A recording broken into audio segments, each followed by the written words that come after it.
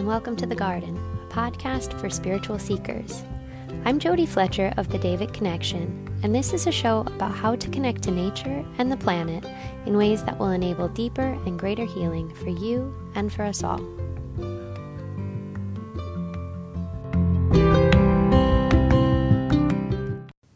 Hello, friends.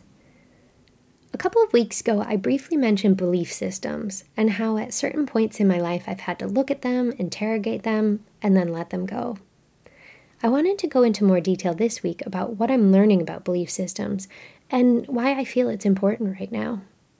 This is really inspired by what I'm learning about energy healing, and I'm noticing that I still have certain blockages within my systems that need to be addressed so that I can allow the light to flow through me in some different and incredibly positive ways.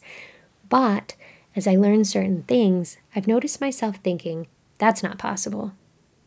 It's weird because I've seen enough and had enough experiences of energy to really believe deep down that nothing is impossible. So as these thoughts come up, I have to go within and ask, where are they coming from? And the answer I've received is that they're coming out of my belief systems. Now, I'm not predominantly clairvoyant, meaning I don't necessarily see the things I tune in about. But I do receive images at times, like in my mind's eye, and this helps inform what I'm receiving through clairaudience, or what I'm hearing from the light. Lately, though, as I've been examining some of my own belief systems, I've been seeing them, and to me, they look like the framework of a building. I'm sure at some point you've seen in person or seen photos of a building going up, and the beginning starts with these huge metal beams, and then they create the structure that everything else is built around. This is how I've been seeing the belief systems in my own and others' energy fields. They're like these huge structures within our energy systems, and all of the other stuff gets built around them. What we think, how we feel, the ways we perceive the world, and how we react to everything. It all has to move through and around the structure of these belief systems. So it feels like everything we experience of reality is built upon the foundation of this structure. Now, this isn't to say that the belief systems are our bottom lines, because they definitely are not. There are so many bottom lines beyond our belief systems, as I'm sure you know if you've ever had to dismantle them. But they can feel like bottom lines, can't they? Especially when they run through our physical, mental, and emotional energy bodies. For me, this life has involved a lot of dismantling of belief systems, and this has felt at times like I'm swinging on a pendulum from one extreme to another. Religion was a big one for me, as I mentioned a couple weeks ago, and to say that the dismantling of this structure within my energy system was not easy would be an understatement. It felt very destabilizing and kind of hellish because so much about what I felt about the world and myself and my place in the world was wrapped up in the ideas that were implanted in me by the religious teachings. For a time, I swung in the complete opposite direction, trying my hardest not to believe anything, which it turned out was another belief system. However, try as I might, there it was, running like a current through everything, my own soul, my own connection to the light, and my own deeper truths, much closer to a bottom line than they ever could have been before. So dismantling the belief system allowed me greater access to my own truths and freed up the flow of my own soul's light through my energy systems. So right now, as I mentioned, I'm delving deeper into my study of energies, and particularly how they can be used to heal. So a lot of what I believe about the physical world is being challenged on very deep levels, and I find myself having to be super aware of what I'm thinking and feeling as I learn these things. When I start to think something is impossible, I start to examine the thought, because on a soul level, I'm aware that I believe something different than that. So I can look at that discrepancy and recognize that something is amiss in my thoughts. So where are these thoughts coming from? I've found, for me, they're like programs running in the background, and they're running through my belief systems.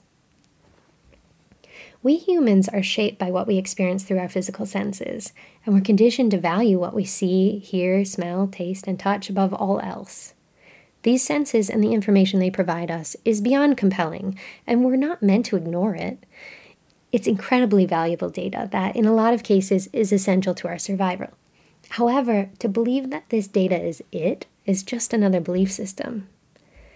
As I become more aware of these thoughts, of what's possible and impossible, when they come up, I can recognize them for what they are and release them the same way I might release an emotion. Thoughts have a weight and quality to them that isn't unlike emotion, and they carry a certain power. They're filled with intention. My own practice of what I guess I consider mindfulness has helped me with this. And I realize that I spend a lot of time interrogating my own thoughts and feelings, paying attention to them, and trying to suss out where they're coming from and why they exist. Being aware of this has become an essential part of my own healing. I think that as humans, we're always inclined to believe something, because a part of being embodied here is to process our way through the misunderstanding of separation. Part of what and how we learn is by tuning into our higher selves and finding what we know as a result. What are our truths? I talk a lot about lenses when I describe tuning in, because as the light has explained to me, every differentiated being has a set of lenses that are deeply influenced by their experiences.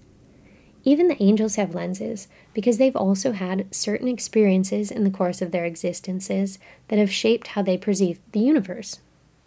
The more work we do around awareness, and the more we heal the unhealed parts of ourselves, the clearer our lenses become, and the more focused the light through us becomes. And belief systems, no matter what they're about, can really tint our lenses. The other component of this that feels important to talk about right now is that people are finding their belief systems challenged almost systematically right now, and this process can be so incredibly painful. What is left when everything you believe is true crumbles around you? The answer I found was my higher self, but the process of getting to that was no easy thing. Not everyone will be ready to dismantle their belief systems, and it's important that we're mindful of this as we interact with one another.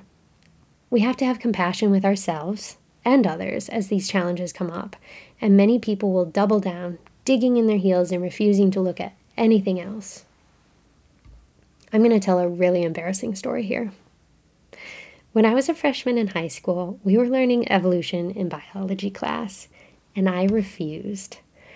I thought I was being some sort of rebel warrior, standing up for what I believed in, but oh my God, it was so silly because what the teacher was teaching was actually just common sense, and it was clear to me as I refused to admit it to him or myself. Thankfully, he was an incredibly compassionate man, and he was so kind to me as I disrupted his class with my wacky beliefs. He didn't try to win a battle of wills against me. He just held the space of truth and allowed me to explore it in my own time. I wonder if he'd reacted from his own emotions or ego instead of allowing me the space to learn and grow. Would I have seen the wisdom he was presenting? Or would I have just doubled down, more interested in fighting him than in understanding what he was saying? I'm not sure. But I look around at the world, and the people of the world, and the ideologies that are at war in this country and everywhere else, and I wonder how many of the conflicts happening are born out of belief systems instead of compassion and wisdom. So many of the divides in ideology remind me of my resistance to learning something that seems as clear and obvious to me now as like my own hands in front of my face.